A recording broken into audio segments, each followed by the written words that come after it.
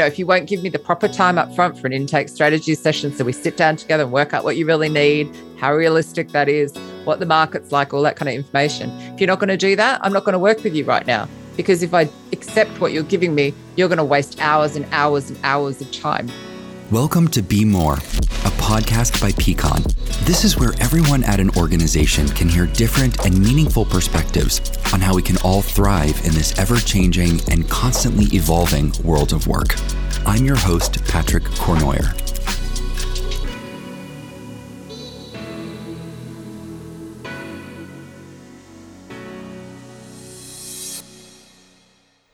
Katrina Collier is on a mission to inspire 1 million people to energize the human connection in recruitment.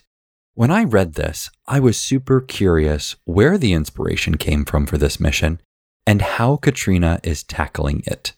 Today, Katrina and I discuss talent acquisition and the challenges associated with a lack of focus on the human experience. We also dive into her perspective on what is broken and what she feels needs to be fixed now to drive the successful and productive addition of new talent into an organization. Katrina, thank you so much for joining the conversation today. Oh, thank you for having me, Patrick. I've got a lot to talk about. And this conversation and this season of the podcast is all around people retaining talent, acquiring new talent, obviously a very hot topic in business today. But before we jump in, I'd like to find out a bit from you on what inspires your passion to do the work that you're doing. One thing I'll say that I saw you state this, and I love this, that you are on a mission. I love people that are on a mission. I'm on a mission. You are on a mission to inspire 1 million people to energize the human connection and recruitment. And that's amazing, but you have to have passion for that. So where does that passion come from with you? I think a lot of this goes back to the things I've been through in my life, and that kind of taking care of the underdog is a big part of that because of my own personal journey, which anyone who knows anything about me knows about. I think that's some of it. And when I think about that, it's like the people who come through the recruitment process just so often get such a bad experience of it. You can call it candidate experience if you like, but it's literally all the people, whether it's somebody that proceeds through to interview or it's just an applicant. It's just, we just treat people badly in the world of recruitment and talent acquisition. So, and I mean both sides, whether they're an agency or it's in-house, there's just this shocking treatment. But I believe that it comes back to the relationships between HR hiring managers and recruiters, whether they're in-house or internal. There's just this friction and these silos and this lack of collaboration and this chaos that's going on between those three parties. And it's just almost my calling, as weird as that sounds. I just want to fix it. I want to get to the bottom of it. It's so simple to me, what's going on. And I just want to inspire everybody to put people first. We're the people bringing in the people into the company. That's what we do. And it's so important. We play with people's lives. I just feel very driven. I just feel like this is what I'm here to do. I'm here to inspire people to fix it. I'm here to show them how to fix it. It's not as complicated as everybody thinks. And technology and data is not the answer. That can support it, but it's not the answer. It's the people. We need to get back to the people that take care of the people. There is a lot in that. Yes. And we're going to talk a lot about it. But first off, thank you very much for sharing that passion and this inspiration to energize this human connection in recruitment is so important. Yeah, let's just get people back to remembering they're all there together. Like I don't know, somewhere we lost the way that it's actually the people that make a company successful. So the people that you bring in need to be the right people. But if you're all not working together, if you're all not realizing that, you're just making a hash of it. And it's just, we just lost that somewhere. Anyway, we're going to talk about that. So yeah, well, let's dive into what potentially has irreversibly changed recruitment. So we talk about the internet, right? How that just completely and as you would say, irreversibly changed the recruitment process and talent acquisition. Tell us about how you view that. If we go back to when I started out in my career 29 years ago, might actually be 30 by now, I couldn't see how many jobs were out there. And I couldn't see what people thought of that company. because I would go to the Sunday newspaper and there'd be this tiny little advertisement with 10 words luring me into the whatever, job it was at the company. And you didn't know if that was the only job or there were thousands. You couldn't see any of it. And then along comes this internet. And suddenly, certainly by the time I'd fallen into recruitment, which was early 2000s, all of the jobs are there. You type in recruiter job London into Google and you will see millions of jobs. So the power shifted from, I'm the employer to the employee. I can see I don't have to stay here and put up with this, the way I'm being treated. So that was one shift. But also when LinkedIn and Facebook and Twitter all started appearing in the early 2000s, they started getting people. But of course, when the crash of 2008-9 happened, boom, they exploded with people. And suddenly companies could get people directly as well.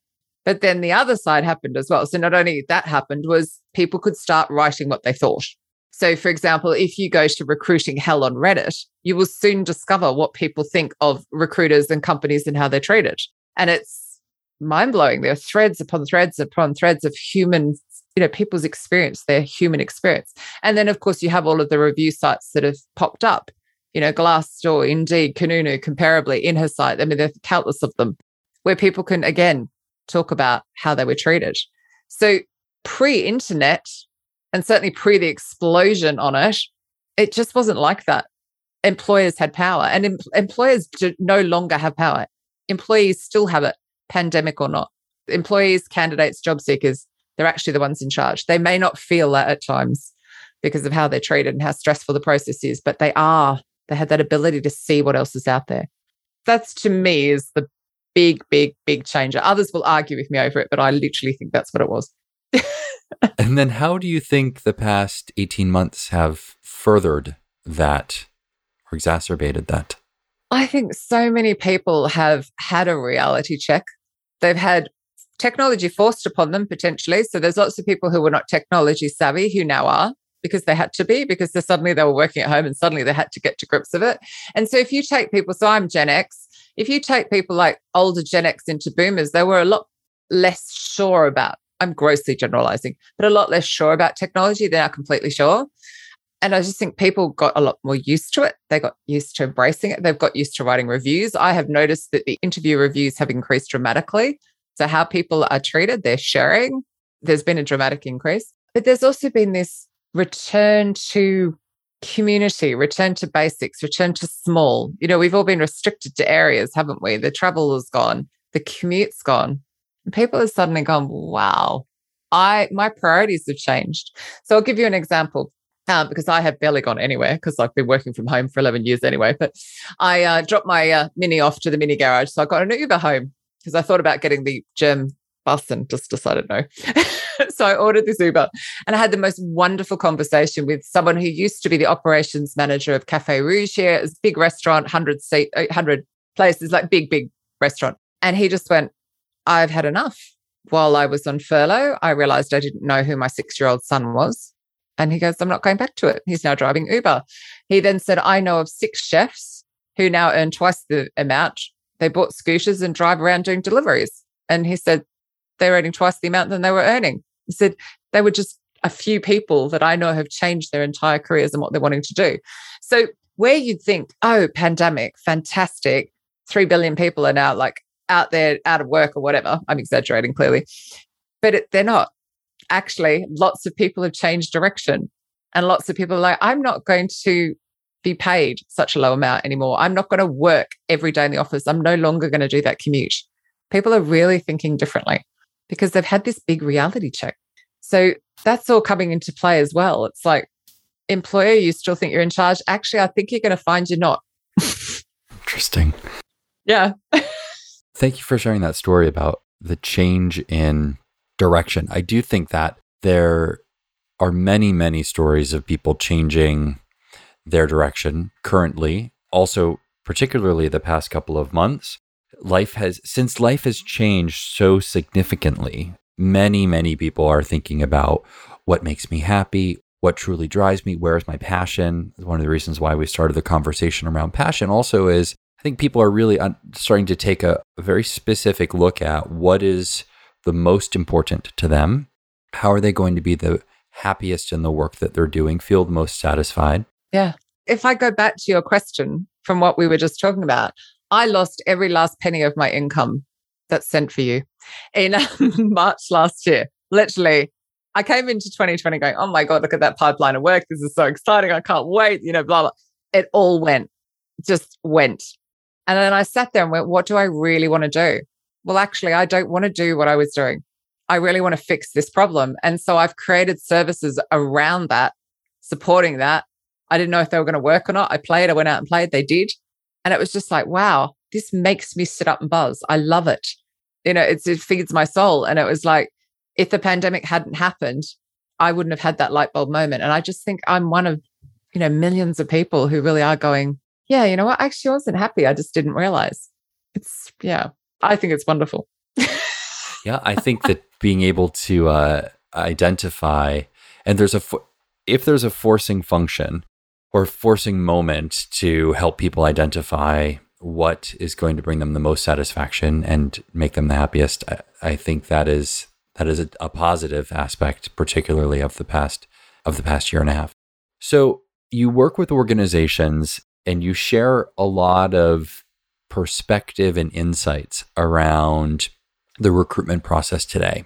We've been talking a lot around organizations offering and struggling right now. Quite frankly, so many organizations are just struggling on figuring out what their future is going to look like from a workplace perspective. Are we bringing people back into the office? Are we not? The world changes, regions change, plans are made, plans are delayed or canceled because of different expectations that are put out there within different regions. And so one thing that is clear is that employees, and not every employee, but many, many employees are going to already have clear expectations and will continue to have clear expectations around this concept of hybrid and flexible working.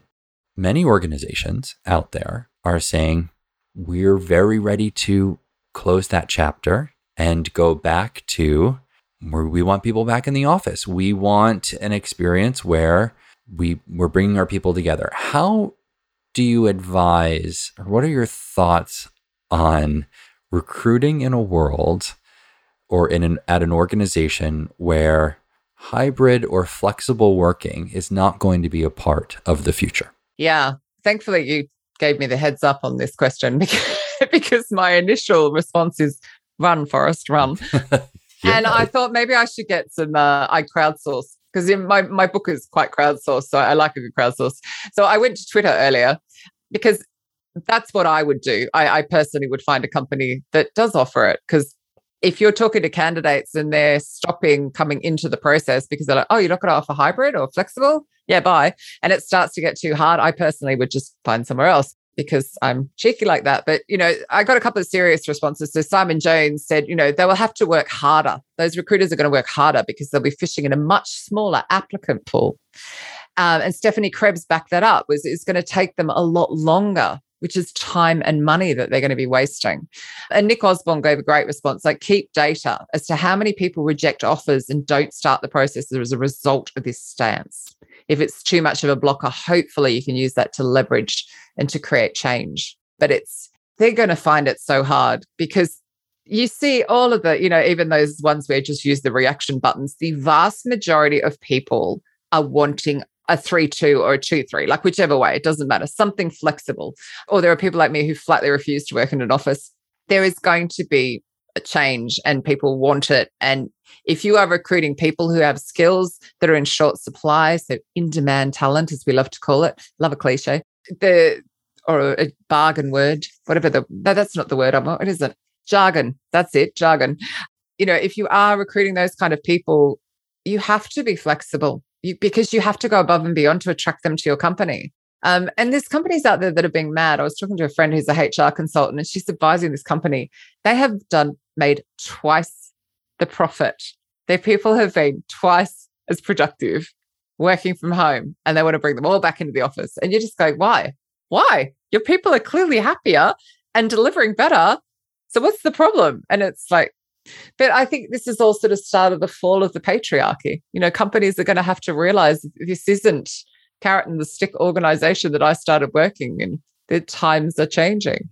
I feel that the expectations for sure from the vast majority of people is that where flexibility is going to be possible, the expectation will be there. Of course, there are jobs you have to be in person. True, obviously. Right. Like if you're manufacturing cars and you work on a manufacturing plant, right? Like, however, I believe in those situations, those organizations are potentially going to have to find other ways of flexibility to provide to their workforce. Who discovered that they didn't have to spend 3 hours a day commuting, Right.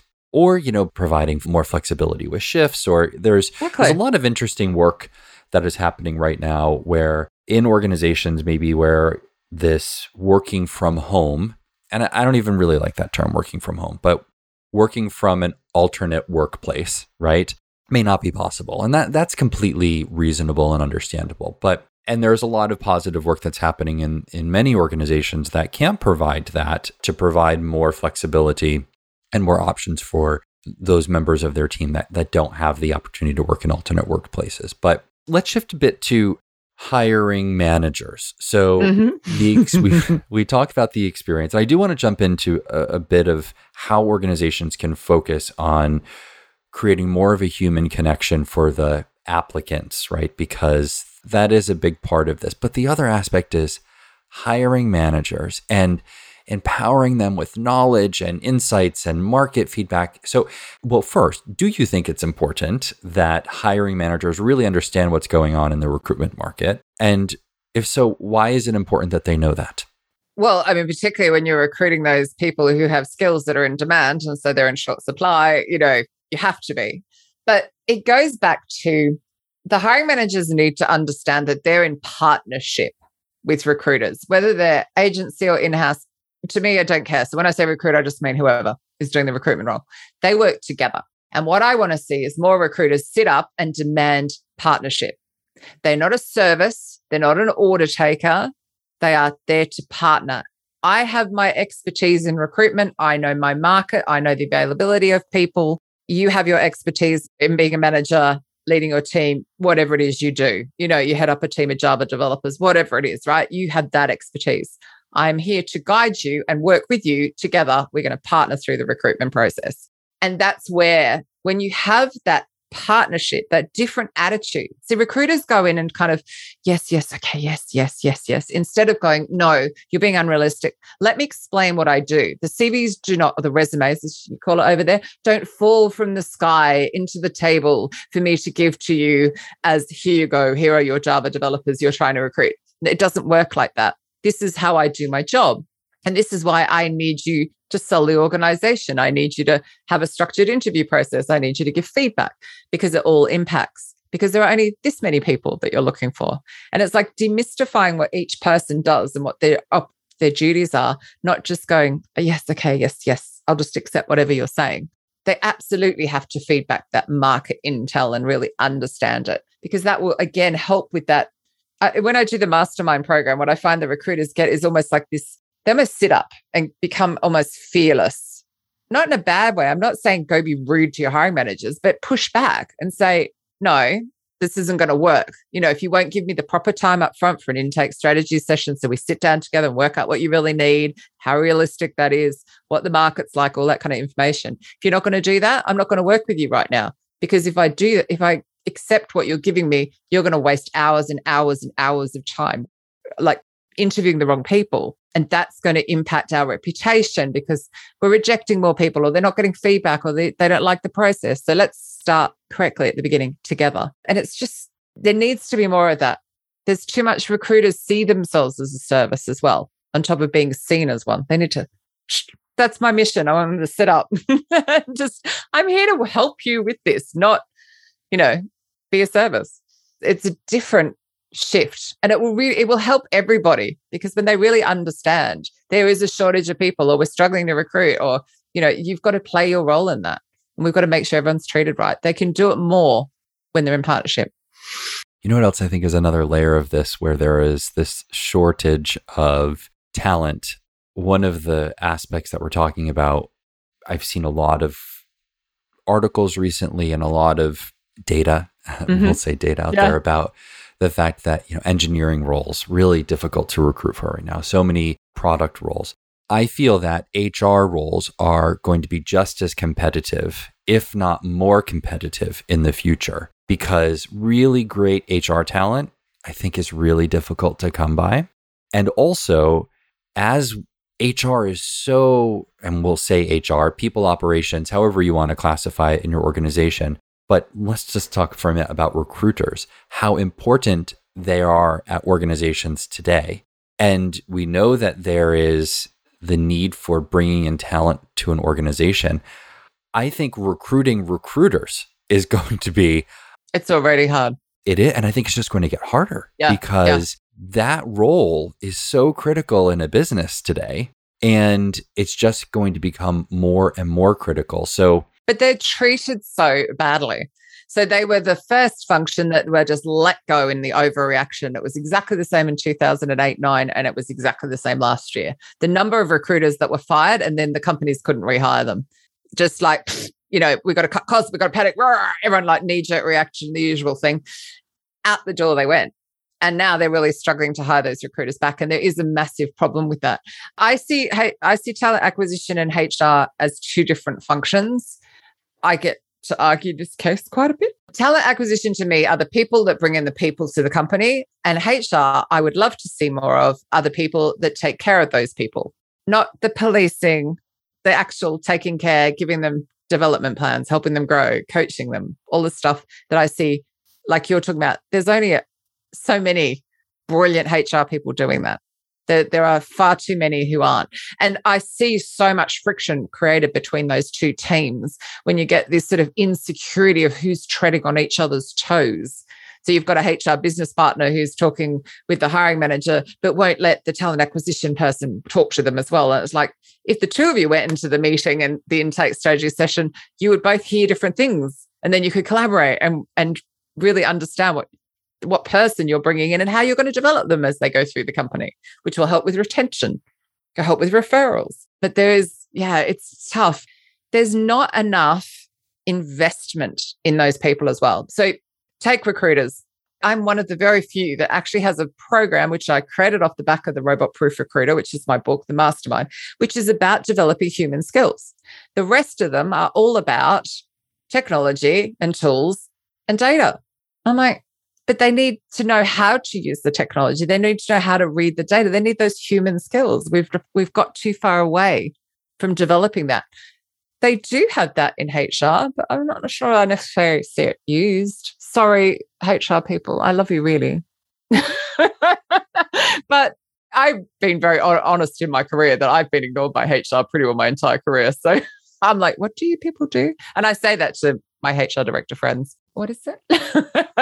And you may leave that in the podcast if you're thinking of editing that out. I mean, the great thing about the podcast and bringing people on is we want to hear people's perspective and experiences. And you can never take away somebody's experience, personal experience.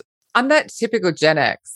So to me, we're like the sandwich generation, where all the energy has gone on to worrying about the boomers retiring and worrying about millennials, and making sure they've got avocado toast and all that kind of stuff, right? There's been so much focus on them. And I'm sitting in the middle going, have these companies even noticed how many Gen X have left their companies and set up on their own? Because we're pre-tech, so we know how to talk to people, but we're great users of tech.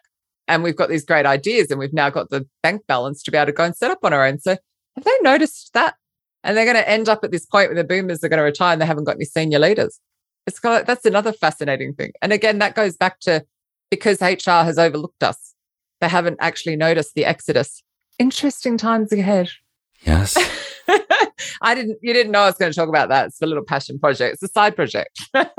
Well, passion that's again, the great thing about bringing people on is to hear what drives people's passion and the work that they're doing. You mentioned, you've been talking about bringing this human connection into the experience. We talked a little bit around how recruiters can work directly with hiring managers within a business from a very human connection perspective of saying, let's partner on this.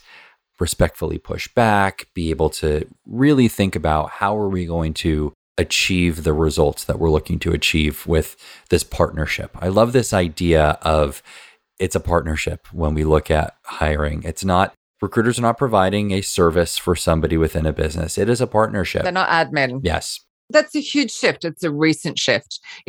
Internal talent acquisition functions are a new thing in the grand scheme of how long businesses have been going. Because it's always, you had to go to an agency, that stopped when the internet exploded. So it's like these internal functions have developed. And sometimes managers don't understand what they do. So they do just think they're an admin function. So it's a shift that needs to happen. I completely cut over your question there. Sorry. I'm so good at that. That's what this is about, a conversation. So, but my question is, if we take it to the candidate experience, bringing the human connection into the candidate experience, could you share with us some ideas and thoughts about where that's broken today, and maybe some suggestions how an organization can look at focusing on how do I create a better human connection experience for people that are not only interviewing, but people that are applying at my company? Because that's another. Yeah. How about people who are just looking? Yeah, right. Yeah. They haven't even applied. Let's look at all. What are your thoughts on that? So, look, you could go and read all your reviews and you're going to get a fantastic idea of what's going on, but you're not really going to get to the nitty gritty of what's really going on, which is, why I love the facilitation I do, because it's designed to actually get to the core of what's the problem. Now, the problem could be the hiring managers don't actually know how to articulate what the job is, or, they don't know how to interview. That's a common one. Even your recruiters mightn't be that great at interviewing, or you've got HR panels who don't really, you see this a lot, don't you? You have a HR panel who they just decline the person because they don't actually understand that there was one data scientist in the entire of America who could do the job, but, we didn't like his shoes. Then you get stuff like that. So it can be so many different things. A lot of things I see are crazy too. So my facilitation does bring up some hilarious stuff. Last year, one was you can offer a salary. There's a salary band of between $90,000 and $100,000, but you're only allowed to offer 95. You're not allowed to offer the 100. But we've got why was that created? And all of that stuff impacts the candidate because it creates delays. It creates friction. It creates, when they're lured into the company, the recruiter hands them over to the hiring manager and then they hand it to HR. And it's like this process. And if the ball's being dropped anywhere, that all impacts. And then these people talk. So if we go back to those developers, the majority come in on a referral hire and they all talk. Oh, you don't want to go to Peakon, Patrick, oh God, he treated me like, for example. And it becomes this big problem. So it's that. I guess it's almost like word of mouth on steroids, isn't it, really? The whole candidate experience. So, your options are start with your reviews, actually apply for a job at your own company, see what that's like. What's the experience like? Go and apply for a job at your competitors. What's that like? Go through the process. I ran a roundtable on candidate experience a few weeks ago with a whole load of HR directors, and very few of them had changed jobs in the last 5 to 10 years. So they don't understand how different it is from the candidate's point of view either. It's kind of overwhelming. There's so many different ways to a job and they don't understand what's going on. So, providing some clarity would be great as well. But again, going and experiencing it yourself to know what it feels like when you don't hear back. And of course, the other thing is to get somebody like me to come in and help you through a process that will get to the bottom of it. Sometimes it needs somebody else. I've had this honor of speaking all around the world, have clients all around the world. I have such a different viewpoint on it compared to if you're in a bubble within the company. So it could be that. Or it could just be, your recruiters need to remember. They need some more empathy and compassion. They need to put themselves in the shoes more often. It can just be so complex. And that's what I'm finding. That's what I love, because the process I use uncovers that, the actual problem, because it's done through like a design thinking process. So it's quite anonymous. So when people are putting down what they think is going wrong, nobody can track it, because surveys can be tracked and, focus groups, no one's going to be honest. And, you're going to sit in a focus group and go, I don't know how to interview. You're not going to do that because you'll be like, oh God, I'm not going to say that. Patrick will think I'm an idiot. So it's like these people tend to be a lot more honest, as well as the fact I'm, external. That helps as well. So do something like that, but don't think it's going to go away. yes, we've been talking about candidate experience for a decade. No, nobody's technically fixed it. But the more technically savvy people are, the more they can see what your company is like. And it can cost you sales as well. So, if you're a B2C company, say you're like a Vodafone or like a telephone, AT&T, for example, you'll lose sales. But people will go, oh God, I'm no longer using their phones, and they'll tell everyone they know don't use their phones. It can cost you actual money by mistreating people coming through the recruitment process. It's complex. It is. Yeah. Yeah. It is. So tell us about the book that you wrote. Oh, yes. You've mentioned it a couple of times. Yeah. And Robot Proof Recruiter. The Robot Proof Recruiter. Yeah. Tell us about what inspired that book. And believe it or not, Kogan Page, Perry Timms put them up to it, but Kogan Page, the publisher, actually came to me and asked me if I'd like to write a book. And it was a bit like an inner child glee. Oh my God, yes. I don't know exactly what I'm going to write. And that was the reason it's called the Robot Proof Recruiter, is because so many HR tech companies or recruitment tech companies say that recruiters can be replaced by technology, and they can't, because what we do is too important and humans are too complex and they don't tell you stuff and they have emotions and feelings. And so the idea was to demystify, to pull it apart and kind of go, okay, this is where we're going wrong and this is how you could improve it. Yes, use technology, but use it to support the human through the process. Stop putting the human last. And if I could just throw a little plug in, I donated my royalties from the Robot Proof Recruiter to a charity called Hope for Justice, which aims to end modern day slavery. So if you could please buy 100 copies for all of your team, I would be so grateful, because that charity would benefit and the work they're doing is amazing. So there's the double whammy on it. Your recruiters will be better, your HR will be better, and so will the charity will benefit. I always have to throw my little plug in. I also, by the way, have had CEOs, hiring managers, everybody read it. It's really good at demystifying the process of recruitment. So it's useful. So we're coming close to the end of the conversation. And I'm curious to see a bit of a future thinking or future perspective a year from now. So we are September of 2022. What would you like to see in a year from now? I sort of see the patriarchy falling. It's going to take longer than till next year, but it's falling. And that's that old school mentality of employment. The 9-to-5 carrot or stick. It's been falling for ages, but I feel it is really going to fall. And there's a lot of people who aren't going to cope with that. But there's so many companies out there. So the one I'm thinking of is View, which is VIOOH. And Liz Dowling is the head of people there. And they identified immediately that we're going to have to go hybrid. So they worked out immediately, like pandemic hit, they went, right, this is the future. This is what we're going to do. And they worked out how they were going to do that. And then they worked out how they were going to make it so people didn't feel left out, how they needed to support their managers, how to make it collaborative, how to blah, blah, blah, blah. And they've literally rolled it out. So their people are seriously happy. The way they treat people through the recruitment process is above and beyond. And it's like, I'd like to see more companies like that.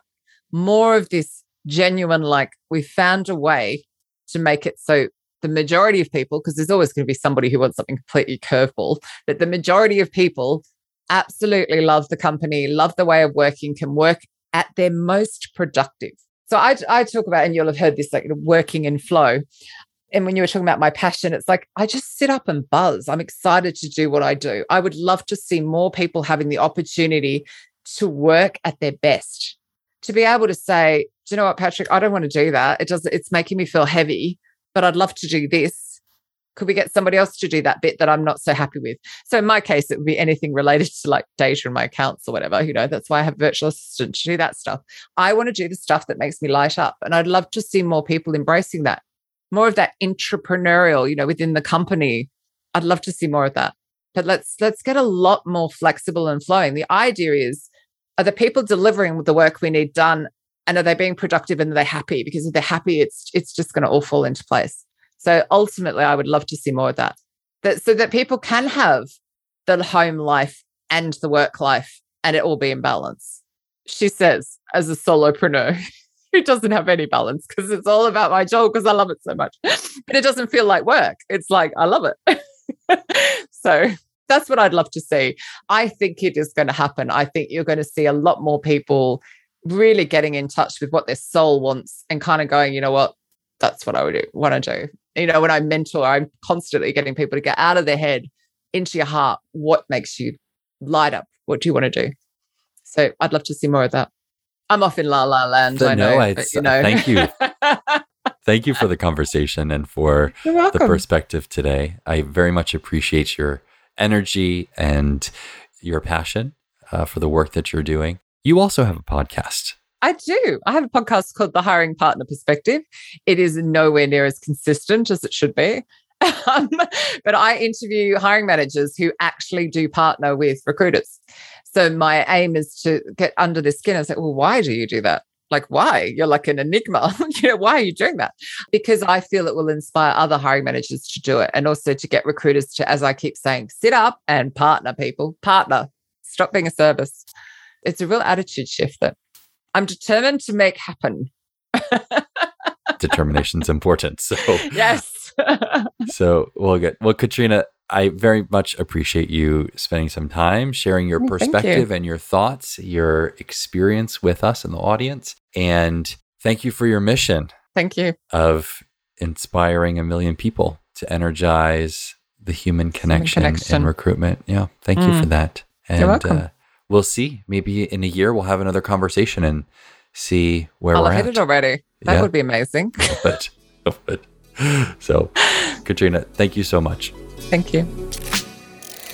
And that was Be More, a podcast by Pecan.